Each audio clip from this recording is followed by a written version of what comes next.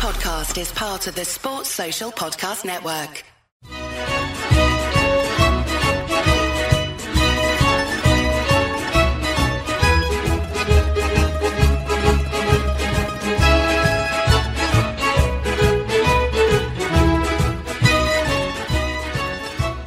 Hello and welcome to another edition of the Forza Napoli podcast. This is a podcast all about Napoli, of course, but you don't have to be a Napoli fan to enjoy it. If you're a Serie A fan, if you're a football fan, looking for the inside scoop on all things Napoli, this is the place to be. I'm your host, Joe Fischetti. Thank you, as always, for listening. This is another player profile episode. Today we are going to talk about Napoli's newest center back, Kim Min-jae. As always with these episodes, I'm joined by someone a lot smarter than I am to help me with this profile. Today's guest is the man behind the Fenerbahçe News UK account on Twitter. Yit, welcome to Forza Napoli. Hello, mate. Glad to be here. Oh, it's a pleasure to have you on. So, let's get right into it. Of course, I asked you to come onto the podcast because Kim played for Fenerbahçe last season. Now, with all due respect to the Turkish Super League, whenever a player transfers from a club that's not in a top 5 European league, there's a little bit of doubt as to how they will adapt. Prior to joining Fenerbahçe, Kim played for Jeonbuk Hyundai Motors in the K-League 1, which is the top flight of Korean football. He won the league twice, and in his debut season, he was named Young Player of the Year. After that, he played for Beijing Guan in the Chinese Super League. I'd suggest that the step up from China to Turkey is similar to the step up from Turkey to Italy. So let me ask you, before we even get into his qualities, both pros and cons, just what were your expectations for Kim when you found out that he was purchased by Fenerbahçe? Well, to begin with, we've never really signed any players from Asia, like Korea or China. So a lot of the fans are quite weirded out by that because Turkish League, we usually go for like old players from Europe, you know, who are like Martin Škrtel kind of players who are in their 30s or whatever. But we had Vitor Pereira at the time. He was our coach. He's a Portuguese man. I don't know if you know him. But he was coach at Beijing and he had coached Kim, I think the previous year before he came to us. I'm not too sure. But he insisted that we should sign him. And a lot of fans were, you know, they were just thinking, who is this guy? Because there was videos and stuff about his skills and how good a defender he is and about, you know, him becoming a young player in China. But at the end of the day, everyone was like, Chinese league is not the same as Turkish league. Yeah, the Turkish league isn't great, but it's low in quality, Turkish league, but Chinese league is a lot lower. Like you said, it's quite similar to the Serie A from the Turkish league. It's a different step. We had low expectations, to be honest, but, you know, he was linked with the likes of Porto and, you know, our coach purely himself wanted to bring him in. It was at his request. And there was also the fact that he was a national team player for Korea, which was something, you know, it's always important for a player to play in their national teams. I think that's very important for many clubs when signing players. I found a review video on YouTube by a channel called JASIS CSL Football. So it's all about the Chinese Super League. And the host explained that in the Chinese Super League, you're only allowed 3 foreign players. So he said it spoke volumes that Beijing Guan were willing to use one of their 3 spots on a relatively unknown sort of young South Korean player. So even before he went to Fenerbahçe, there were kind of skepticism, I guess you can say, about Beijing Guan signing him. It turned out to be a wise decision. In his first season at Beijing, the team conceded 19 fewer goals than they did in the previous season. And then that caught the attention of clubs like Tottenham. However, Fenerbahçe purchased Kim from Beijing and they were willing to sell Kim after he got himself into a little bit of trouble. He was on a YouTube show called Dalsu Live with a South Korean commentator, Park Moon-sung, and Kim basically said his defensive partner was not very good and that the team should let him go. Now, from what I read, it seems like he was just being honest, but I guess it was considered disrespectful to talk about a teammate that way. Anyhow, Fenerbahçe paid 3 million euros for Kim and signed him to a 4-year contract. That turned out to be quite the steal, considering that Tottenham were reportedly willing to pay about 15 million euros for him at the time. They just couldn't get the deal done for whatever reason. After only one season at Fenerbahçe, Napoli paid his 20 million euro buyout clause, or just under that. I think it was like 18 or 19 million euros. So he must have lived up to those expectations, or perhaps even exceeded expectations for Fenerbahçe fans. Is it true that Fenerbahçe fans were preaching on social media that Kim is actually not that great, with the hope of deterring prospective buyers? Oh, that's the thing with the Turkish league and supporters. You know, Fenerbahçe, Besiktas, Galatasaray are all very big clubs, diverse with millions of fans, and a lot of fans can be salty. I personally don't believe, and I think a lot of fans for Fenerbahçe, we all believe Kim's a very good player. You know, I feel like some fans are bitter or annoyed at the fact that he left. And there were 3 reasons I like to point out that a lot of fans may have been angered and resulted in this action. We had a UCL clash qualifier against Dynamo Kiev in the past week or two. We had 2 games knocked out now. A lot of fans were, saying at least play these 2 games and then go for a bit more of a legacy to help us to get to Champions League. Fenerbahçe is a club who hasn't been in the Champions League since 2008. It's a very, very long time. And has been overtaken by rivals Besiktas and Galatasaray. So as a club, and we haven't won a title since 2014. So a lot of the fans were also saying that he should stay for 1 more year, get a title run in and then go for even a bigger fee, potentially. A lot of the fans criticised Kim for using the club as a stepping stone, but I personally think he's very professional. He went from China to Turkey to Italy, and maybe his next goal could be going to the Premier League or Real Madrid or, as a stepping stone. He's a professional player. At the end of the day, it's his job. As long as he gives his 100% to the club when he's on the pitch, that's what matters. And I personally think he did that at Fenerbahçe. Yeah, I saw I guess it was a 2-legged tie. The first leg finished 0-0, and then the second, was it a 2-1 loss? Or it might have been in stoppage time? Yeah, it was 2-1 loss, but 50th minute, we got to 10 men. We were dominating the whole game, to be honest. We hit the post twice. We're getting a lot of chances, just didn't have the finishes. Yeah, 50th minute, got a red card, went 1-0 down 5 minutes later, and then got somehow a header from a corner, 88th minute, and then the plug was pulled around second half of extra time, and we lost 2-1.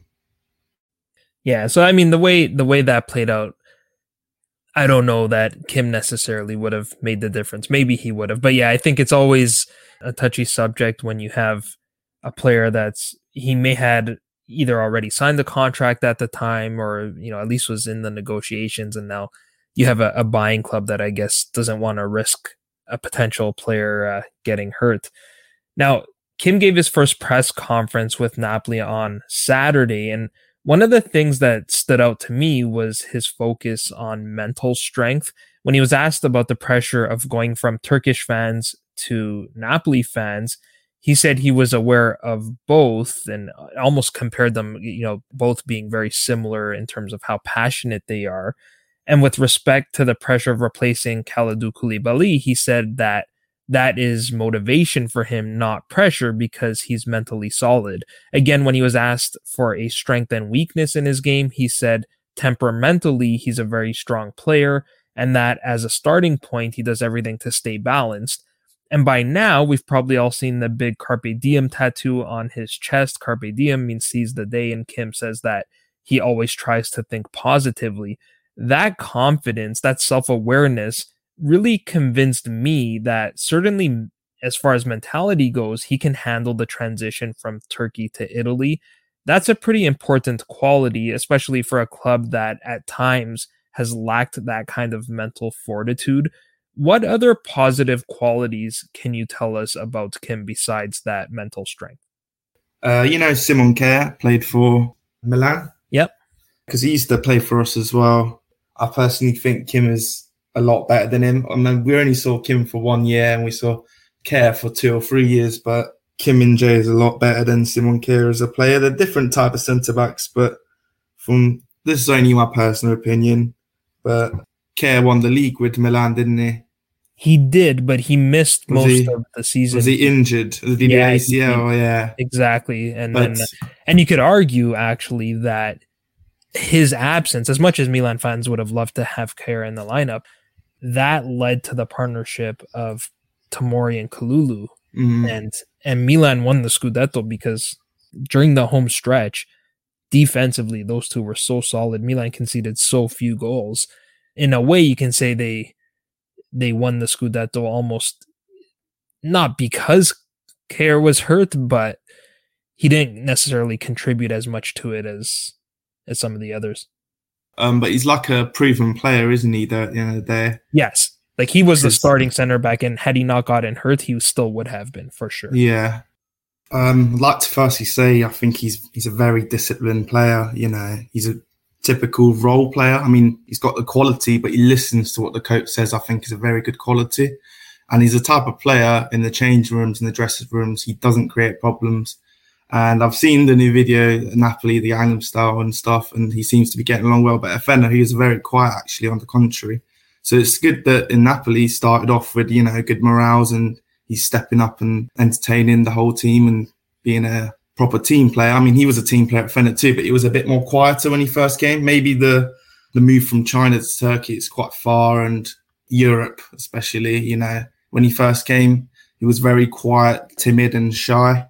It's just the first few weeks it was like that. And then as soon as he got used to it, he had a good relation with the fans. We saw a lot of YouTube videos about him, and he respected Turkish culture. And he was almost like a Korean ambassador in Turkey. I don't know if this makes sense, but the relations between, you know, Korean fans and Fenerbahçe fans, it was a good little combination. And a lot of Korean fans started to respect Turkish culture, and Turkish fans start to respect Korean culture because of Kim himself. There's a lot of YouTube videos out there. They do have English subtitles on Fenerbahçe channel with Kim, so maybe you could watch them in your spare time. But also, in terms of on the pitch, I think he improves a lot of players around him. I said he doesn't talk, obviously, that was in the first few weeks. And then he started to get, you know, the chemistry up with his teammates, with Salai, who's his partner, the Hungarian centre-back next to him. I think in game, he also allows space and attacking freedom for fullbacks because he's got that explosiveness in him. He's actually, you know, you look at him, you think, God, this guy is 190 meters nearly, is really tall. He's big. You're going to think he's not going to be very agile. He'll be slow. He let a lot of pacey wingers, strikers past him. But no, on the contrary, he's actually very good at catching up with players and closing the gaps, which also allows the fullbacks to attack, because at Fenerbahçe, we always have attacking fullbacks. That's just how the club's been. He's also good at winning the ball in the opposition half. Like I said, he elevates the attacks and creates chances, which is not very usual for a centre-back. I guess in the modern-day centre-backs it is, but yeah, there you go. He's a prime modern-day centre-back with a bit of pace on him. We see a lot of him darting up the pitch to open up the game, which some fans can view as risky because there has been times where he lost the ball when he darts up, but there's also been times where he opens up the game more. He's got good feet and he's very confident on the ball. He's a good tackler. He's a good interceptor and he's strong in the air defensively. Attackingly, we haven't seen much. I think as a mentality, he's a warrior. You know, he's nicknamed the Monster. You know, he's a very timid, shy guy, but on the pitch, he is a gladiator. He's literally a monster. You know, like I said before, he's very professional. He knows what he wants with his career, which is very important at football, so he can only concentrate on his football. Yeah, he's been criticised in China. He's had a bit of things going on there that ended up for him to leave. But in Turkey, we saw none of that, to be honest, because all he concentrated on was his football and his wife home and to work, that little brigade that he had. At the end of the day, I think he fought for the badge. You know, he never gave up in games. He's hardworking. He's a modest and clever man because a lot of the time he reads as well. He started to read Turkish books as well about Turkish culture and Ataturk and stuff like that. So I think he's a very open-minded man and he's very professional, and his only concentration is to do well on the pitch. He doesn't talk. His feet does the talking, I'd like to say. Yeah, that video was... maybe they got it out of him because it's a kind of a Napoli tradition where almost like an initiation, I guess, for new players that when you join, you have to sing a song in front of the team, but it's all in good fun and team building. So he definitely embraced that moment and got a lot of love from Napoli fans for that. You know, the most obvious quality he has is his size. You mentioned that he stands at 1.9 meters tall. That's about 6'3" for our North American listeners. That size combined with his aggression, I think, is why he got that nickname of the Monster. Kim made his debut for Napoli on Sunday, and in 45 minutes of play, he must have won 4 or 5 balls in the air. And one thing I've noticed about when he wins balls in the air is also that he's not just trying to be first to the ball, but he's also looking to start the break in one motion with, by directing his header forward to hopefully one of his teammates that are open. We also saw him play some accurate long balls, which is another positive quality that I've read is part of his repertoire. Kim himself said that Koulibaly is irreplaceable, but that is something that Koulibaly was very good at as well. So I think he is filling the void there. And another quality I've read about is that for someone his size, he's very good on the ball and playing out of the back. We know that Napoli like to play out of the back. Is that or was that a feature of Ismail Kartal's 4-2-3-1 last season? Yeah, well, in Turkey, usually the big three, Fener, Gala, Besiktas, you have the difference in quality in comparison to the rest of the league. These three teams always play out the back and try and, keep the possession, start off slowly and build a tempo. And yeah, Ismail Kartal used 4 at the back with Kim. Pereira had him at a 3-4-3, kind of go 5 when it's defensive, but it was a 3-4-3 essentially. Kartal had the 4 at the back, which I think Kim did a lot more better because, 4 at the back is a lot more traditional. And I think he thrived better. I mean, the whole team did. And as the whole team did, so did he. He had a major role in our defensive distribution. Like you said, he does have a lot of good long balls in his locker. He also does, always win headers. There was some times where he's let it bounce and it went over him, but he still managed to catch up and use his pace to clear it out. So even if he made that initial mistake, he'd always be there to cover up his own mistake. But yeah, no, as he got used to playing with the team, he got better. Towards the second half, the stage with Kartal especially, he wouldn't let any headers go back, really. I'd like to say Kim performs better in a settled down team with lesser rotation changes. So that's what we saw in Kartal. Pereira rotated the team a lot in a 3-4-3. We saw different lineups every week. With Kartal, we saw a lot calmer and concentrated team with one main goal of winning every game they go up to. And in that, we saw 9 matches unbeaten run, which Kim played in, which this was towards the end of the season. But in that 9 matches, Kim played 804 minutes, nearly all being 90. I think one of them was 84 minutes or something. And he kept 4 clean sheets and is very impressive. If Trabzonspor hadn't been, they were phenomenal this season. They won the league by quite a few point gaps. But we also, we had that in the last few weeks. We still had the chance to win the league, which is very low. But because of Kim and how the team were doing in that last 10 to 12 weeks, we've had a chance to win the league. We got second. We got Champions League. Now we're out. We're back in, a month or 2 ago. Second was still better because we were above Gala and Besiktas at the end of the day, which is very important in Turkey for a club like Fenerbahçe. You always want to be above your rivals, in my personal opinion. And yeah, I think on the Kartal, Kim was a lot better. He wasn't bad with Pereira at all, but with Pereira, the whole team was cloudy, mixed. One game would be good, one would be bad. Under Pereira, he did very well, I think, as the whole team did as well. So yeah, I think chemistry with his teammates, a settled team and playing, consistent lineups is very important for Kim to thrive as a player. I think he'll have a consistent lineup at Napoli. I think when we've seen Luciano Spalletti rotate his squad, it's typically for different competitions. So he might have, a preferred starting 11 for Serie A and then maybe a different preferred starting 11 for Champions League or Coppa Italia. Although with Champions League being at the same level or maybe an even more important competition than Serie A, maybe we'll see a bit more rotation, but that back 4 will be pretty consistent with Amir Rahmani as a center back partner, Di Lorenzo as the right back, and he's a workhorse, so he'll play probably every match in every competition, and then maybe there will be some rotation at left back.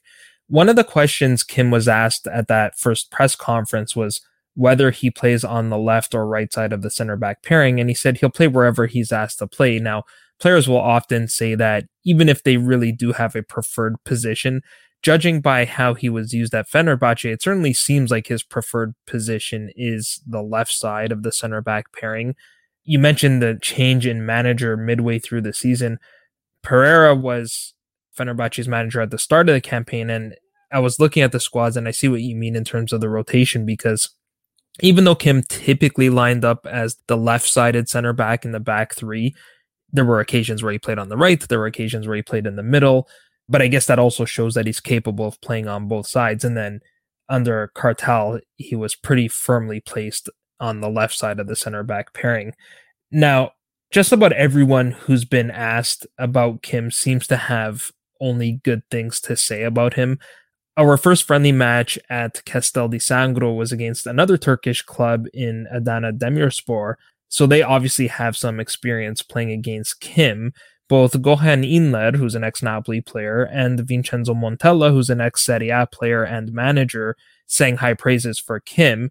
Inler said, "He is different from Kalidou Koulibaly, but I would buy him right away. He always did his best against us. You can see that he has something special. I've noticed that for a year already." And when Gazzetta dello Sport asked Montella about Kim, he said, "He is very strong. He made a very good impression on me. He's a complete defender with a great physique." And for what it's worth, Montella added also that he has a positive opinion of Matias Oliveira, who's our new left back. So with all of this praise for Kim, does he have any weaknesses in his game that come to mind for you? Of course, I think every player has some sort of weaknesses. That's what football is. Every year they try and improve it, apart from the likes of Messi and Ronaldo. But a lot of players have weaknesses at the end of the day. But what matters is their positive pros outweigh their weaknesses, and obviously them working to overcome their weaknesses. In Kim, there were a few weaknesses which weren't really relevant because of how good he was. His pros overshadowed his weaknesses. But if I was to name some, I'd like to say he sometimes took too much risks. I said he darts forward with the ball on his feet. He is good with the ball on his feet for a centre-back. I think he's very good for a centre-back, carrying the ball up the pitch. But there were times where he took too much risks and, he'd lose the ball and would get a counter-attack. But like I said, he's pacey, so he'd be able to get back. But there were times where in the Turkish league, the lower level teams, they usually have very pacey strikers and wingers. They might not be technically gifted, but that's how the Turkish league small teams are. They just rely on counter-attacks. So there were quite a few occasions where, especially at the start when he wasn't used to the Turkish league, where he tried to, open up the play by running up past the halfway line to play, to our right back overlapping or something like that. And, it'd be a mistake and would get a counter-attack goal or not. I'm not too sure. I'm not given a specific scenario, but there's been a few of these. So, yeah, he does sometimes waste possession in long balls as well. I think he's very good at long balls, but Fenerbahçe, a problem with Fenerbahçe was we signed Özil and everything, but he didn't play well either. There were some media problems or other domestic problems with Özil as well, but we didn't have a kind of a playmaker. Our midfield was good in the second half of the season, but at the start, our centre-backs were our playmakers, which is quite ironic. I know in the modern day, centre-backs play a lot of over-the-top balls, but you can't just keep doing the same thing with a centre-back. You've got to keep it on the ground. So at times where we couldn't play forward, so we'd change from left to right, but from right back to left back, playing the ball at the back with our centre-backs as well. So yeah, there were quite a few possessions wasted and long balls from Kim at the start, maybe because he wasn't used to it as well, and he was a bit more panicky at the start. But like I said, as the season went on, he got better at that. But again, as a centre-back, yeah, you're meant to play out long balls, but you're not meant to do too much. At the end of the day, it's your job is also just to give it to the midfield and let them carry the ball up the pitch. So I don't want to criticise Kim too much on that because he has improved on that anyway. One main thing I like to say is lack of experience in European football in terms. So we were in Europa League last year, and I think he did okay. I think as a whole team, we didn't do too well. We only kept one clean sheet in 6 Europa League games. Kim played 90 minutes in all 6 of them. And in one of them, we were crushed 3-0 in a defeat against Olympiacos. Kim did also play in that game. And, it's rough. It's tough to blame one player for this, but, he's our best centre-back. So I do have to mention these. It's not really a weakness. I don't know how to put it, but Kim is a part of the team as a whole team. He was in that 3-0 crush, so I think I should still mention that.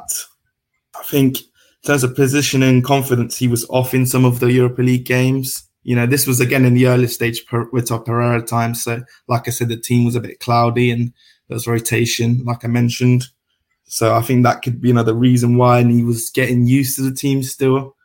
I'm not saying he played bad at all. I still think he played okay. We did bad as a team, but, I have to find some sort of weaknesses, and these could be some, I guess.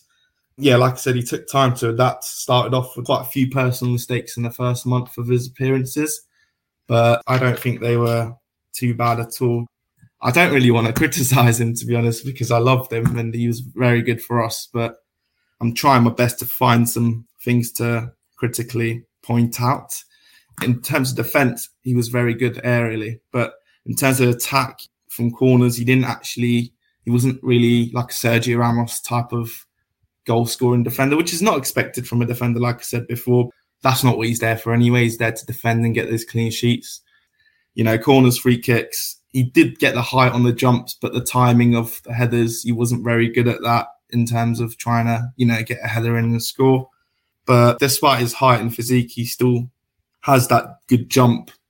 So he can jump high and he's pacey. I'm complimenting him now, so I should better stop. But I think there's not a lot of weaknesses to him overall. It's just an adaptation period, I'd like to say, in getting used to the team. And, like I said earlier, having a consistent starting lineup so he gets to know his team well. I think that's very important, because I said he was quiet at the start. So as he gets used to the team, he talks more with his teammates, gets better at positioning match by match. Personally, I think in Italy, he could have a rough start because the difference in the Turkish league and the Italian league, because, Olympiacos and Royal Antwerp were in our group, and I think a lot of Italian teams are better than both. But I should also say we didn't lose to Frankfurt and they won the competition. We could have even beaten them in the first game, and in that first game, Kim actually had played very well. I think we drew 1-1 and missed their penalty in the later minutes of the game. It sounds like even in terms of his weaknesses, he'll probably fit in well at Napoli because, historically, or at least for the last few seasons, we haven't been great at converting corner kicks. We often take short corners and kind of waste them, play the ball back and just pass the ball around. We do have some other players that are big bodies. I mean, Rachmani is very good in the air and Gisa is big. We lost Koulibaly, who contributed the occasional goal with his head, but I mean, maybe one or two a season. So we're not talking losing a ton of goals. Even in terms of just experience playing in Europe, Napoli haven't played in the Champions League over the last 2 seasons. So there are some players in the squad who will still have that experience. Guys like Fabian Ruiz, for example, maybe Piotr Zielinski a bit less. But one of the concerns is that a lot of the senatori, as they call them, the long-standing players have departed this season. Koulibaly, Insigne, Mertens. These are all guys that would have provided that Champions League experience. And being realistic, I think the objective for Napoli in this upcoming Champions League campaign is probably to get out of the group stage. We're coming in, as a team in the third pod. So, there's going to be at least 2 very strong clubs in our group. And with our luck, we'll probably draw Chelsea as one of them just because Koulibaly went to play there. One thing that concerns me a little bit is the fact that he had an ankle surgery back in May. Fenerbahçe confirmed that the surgery was successful, and it seemed maybe relatively minor because the expected recovery time at the time was anywhere from 2 weeks to 2 months. And it looks like the recovery and the rehab went well. But for someone his size, I do worry a little bit about the risk of aggravating that injury or having a similar injury in the future. He's so big, you're putting a lot of pressure on your joints at that size.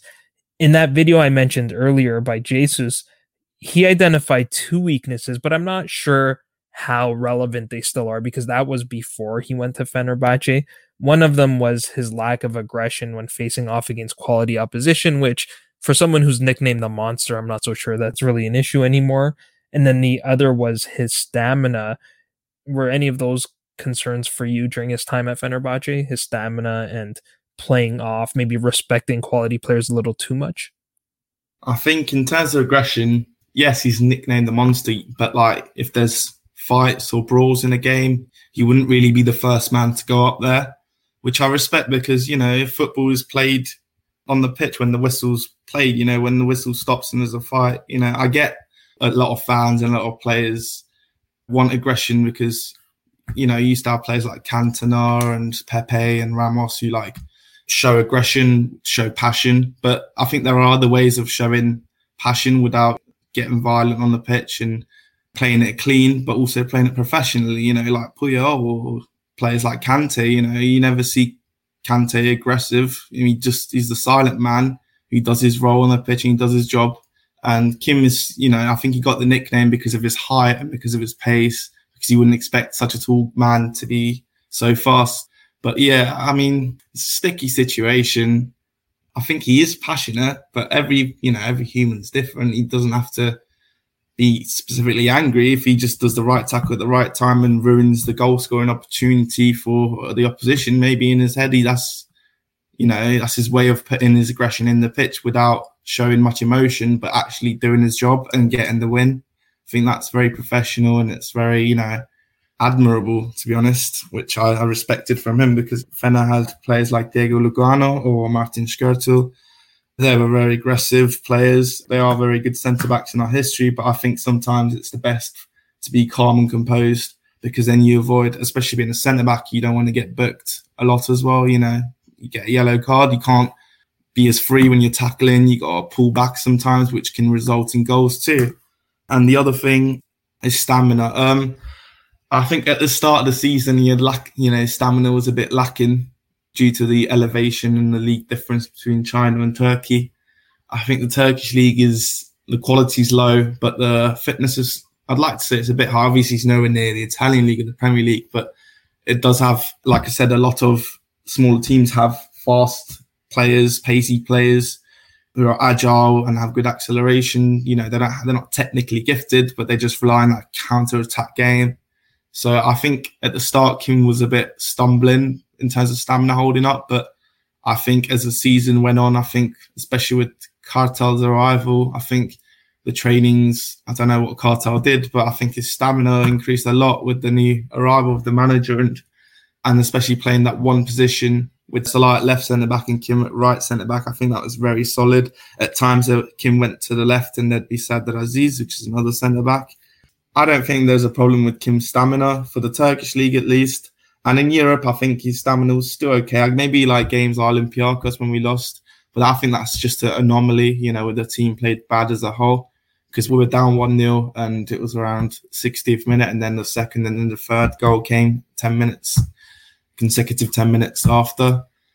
But I think it'd be a bit tough to say he has no stamina, because I think he does. But like you said, he has been injured. He's gone through the summer camp. He has played in a few friendlies with us at the earlier stages of the season, but once he was linked to Rennes and Napoli, Tottenham, that's when he started to have the meetings. He had lesser trainings, I believe. But I personally don't think his stamina is that bad for a centre-back, at least.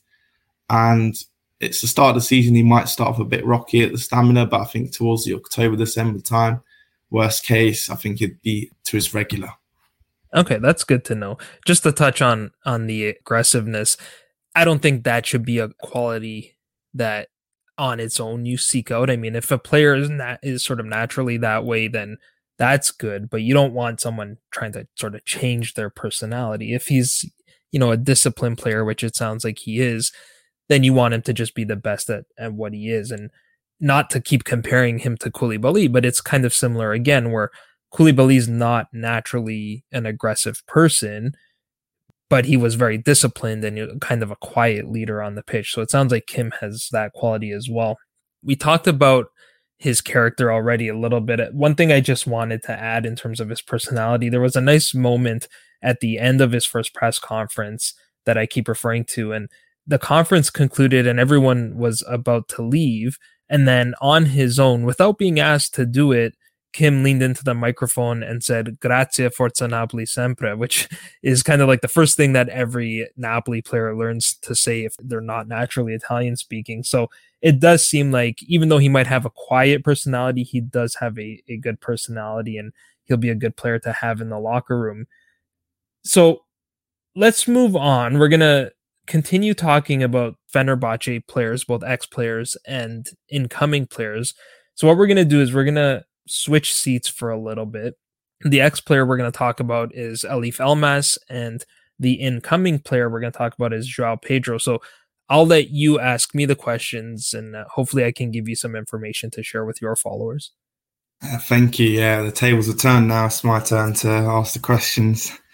Yeah, as we know, Fenerbahçe have signed Joao Pedro from Cagliari, I believe, and obviously they're in the Serie A, and Pedro has played consistently in the Serie A for a few years. Maybe they went down. Did they go down to Serie B, Cagliari, or did they? Yeah, When they was that? did early in his time there, and they came right back up. Okay, so but the last few seasons, the last 3 or 4 seasons, they've been in the Serie A, right? Correct, yeah.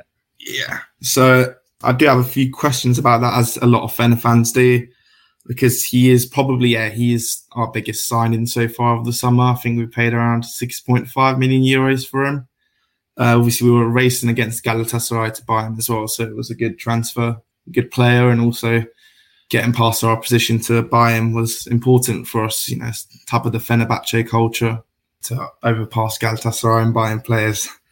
Anyway, I'd like to firstly ask, he's been in Italy for some time, and every fan wants to know if he'll thrive in Turkey. But the main question I have is, what do you think is his most comfortable positions? Because a lot of fans have said he plays 9, 10, 9.5. But what do you think is his most comfortable position from what you've seen in the Serie A?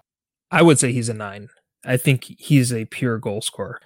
He's the type of player that can convert his chances as they present themselves. I mean, you look at Cagliari, and I was looking at his stats as I prepared for this, and Cagliari, even though they've been in Serie A for the last few seasons, 4 or 5 seasons, they've always been just sort of competing for survival, and yet he consistently produced. In 2018-19, he had 7 goals and 3 assists, and Cagliari finished in 15th. In 1920, he had 18 goals and 4 assists, and they finished in 14th, so maybe that extra productivity bumped them up a position. In 2020-21, he had 16 goals and 3 assists, and they finished in 16th. And then last season, he had 13 goals and 4 assists, and they were relegated. So even though he's playing for a team that's near the bottom of the table, this guy just kept on scoring goals. And, he's 30 years old, which I don't really see as a big issue. He hasn't really shown too many signs of slowing down. He was born in Brazil. He's a sort of a naturalized Italian. He was called up to the Italian national team for the World Cup qualifying playoff match, which ironically was against Elif Elmas's North Macedonia, although Elmas was suspended for that match. I don't know how much to read into that, if I'm being honest, though, because Italy are in a bit of a crisis as far as strikers go, and he only played 1 minute in that match, so he didn't really get to do much. Also, the national team they seem to give priority to naturalized players for whatever reason. But putting that aside, I think he's a great signing. I think he's a very good goal scorer. Yeah, like as you said, he scored 18, 16 and 13 goals in the last 3 consecutive seasons. My question is, how come no Serie A clubs have had any or have they had any interest in him? I think there was. I don't know why no club was able to get a deal concluded. Perhaps it's the age, perhaps it's hard for me to put my finger on it, because I think there are a lot of clubs in Serie A that really could have benefited from having a player like that. Maybe it was because certainly on the upper echelon teams, he would have been probably a second option, because if you look at the clubs at the top of the table, they all seem to have, other than maybe Milan, who have been looking for a striker, and they had Ibrahimovic, and Giroud did very well last season, but they're kind of lacking in that department. But the other top clubs, they've all had, Napoli, we have Victor Osimhen, Juventus has Dusan Vlahovic. Maybe they could have used João Pedro before Vlahovic came. Inter had Lukaku, he left and came back. I think he probably would have done very well at the next tier of clubs like Fiorentina, Hellas Verona, those clubs. And then when you get to that level, then I think the price becomes a bit of a challenge. 6.5 million euros for those teams is a significant amount of money. I think Fenerbahçe or the other big Turkish clubs might be more capable of spending at those prices than even some of those Italian teams, with how the pandemic has impacted them financially.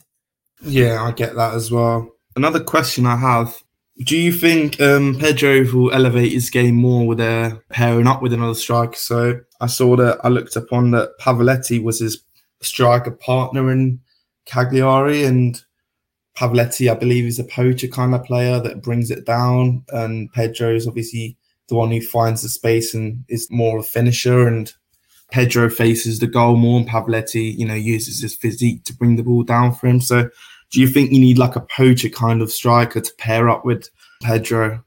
I don't think he necessarily needs it. I think he's shown that he can play beside a player like that, but he can also play and create on his own or play as a lone striker. The thing with Pavletti is that he was sort of in and out of the squad sporadically. He wasn't really a consistent player.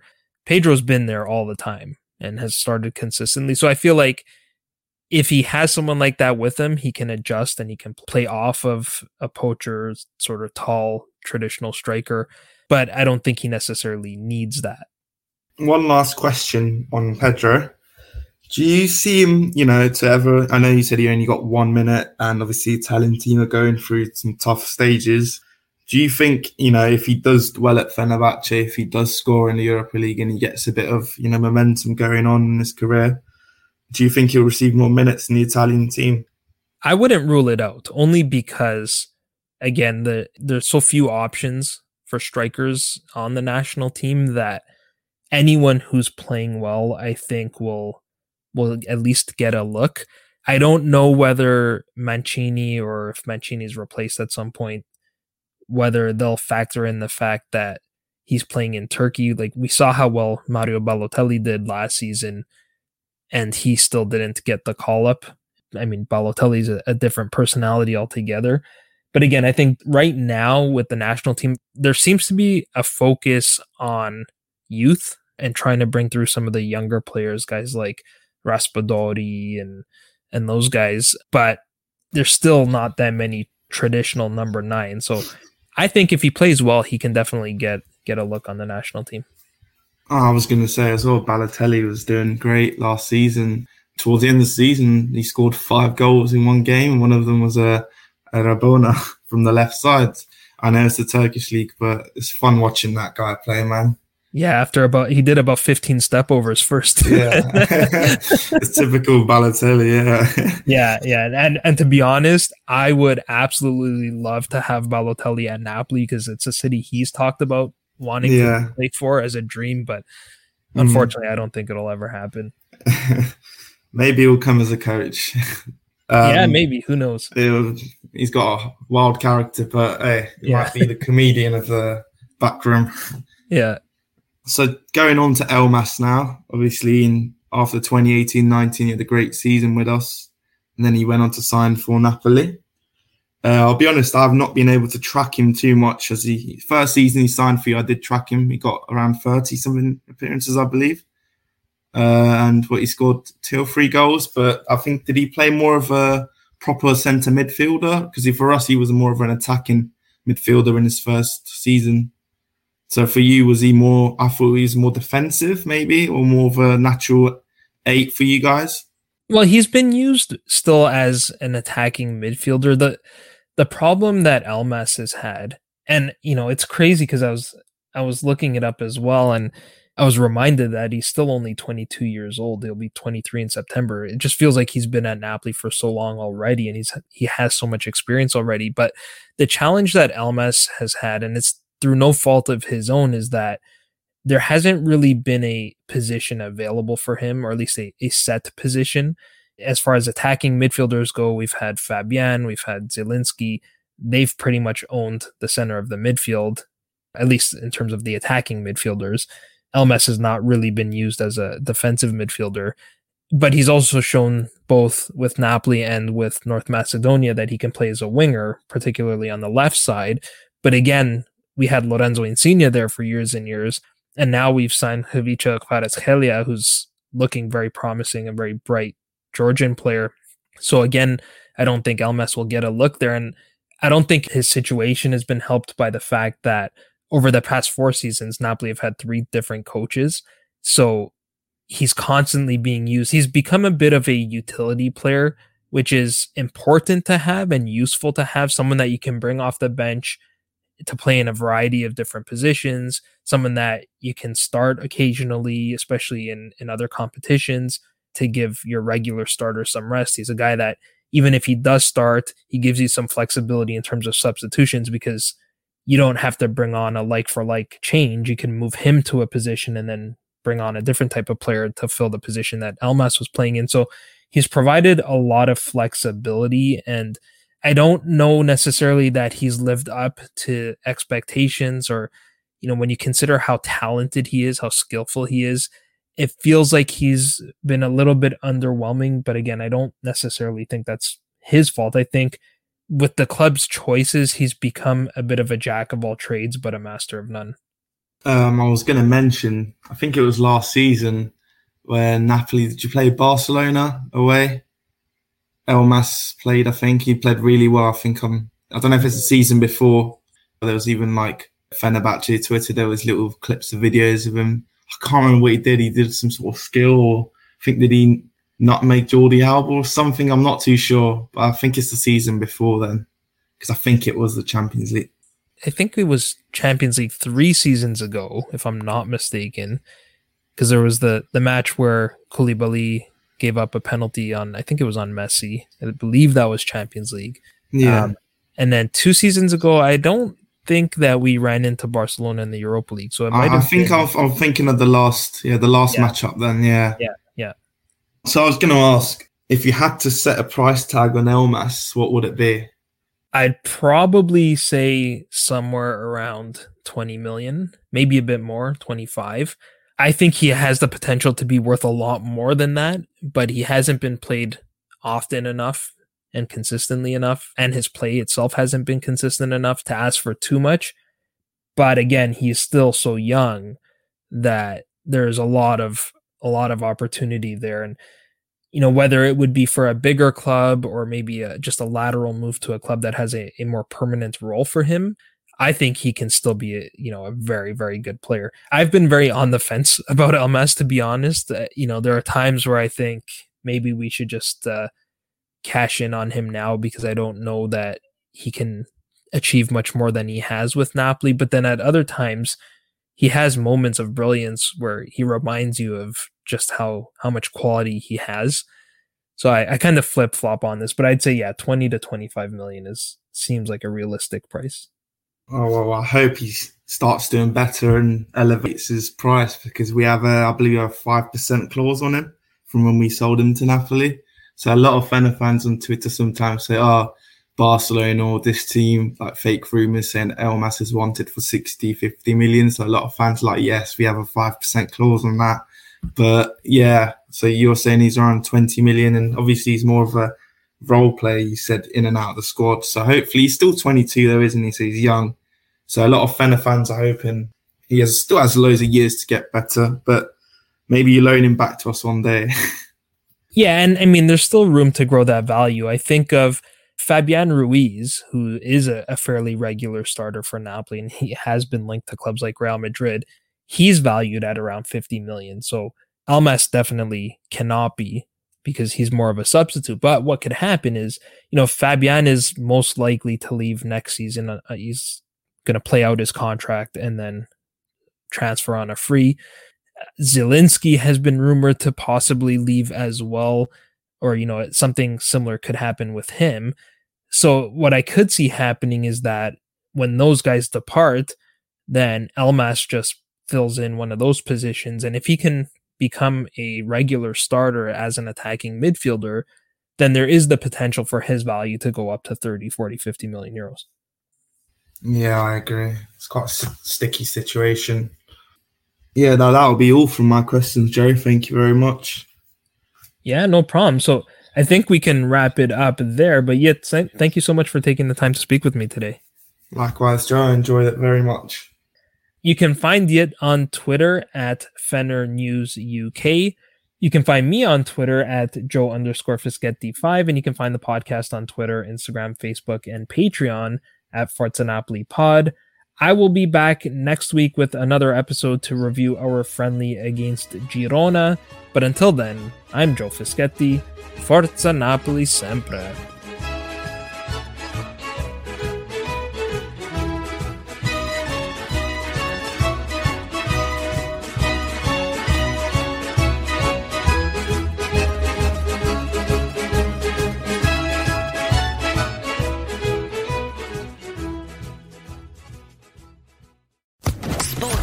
Podcast Network.